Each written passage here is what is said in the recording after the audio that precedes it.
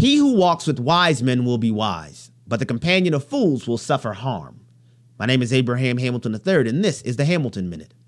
When my wife and I first started having children, we discouraged our family members from speaking to them in baby talk. You know, the gaga goo goo stuff.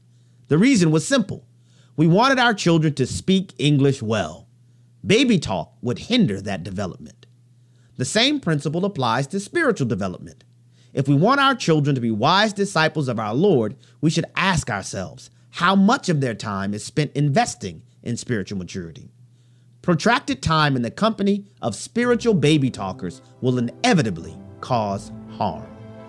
Listen each weekday from 5 to 6 p.m. Central for the Hamilton Corner, or visit the podcast page at afr.net for more from Abraham Hamilton III, Public Policy Analyst for the American Family Association.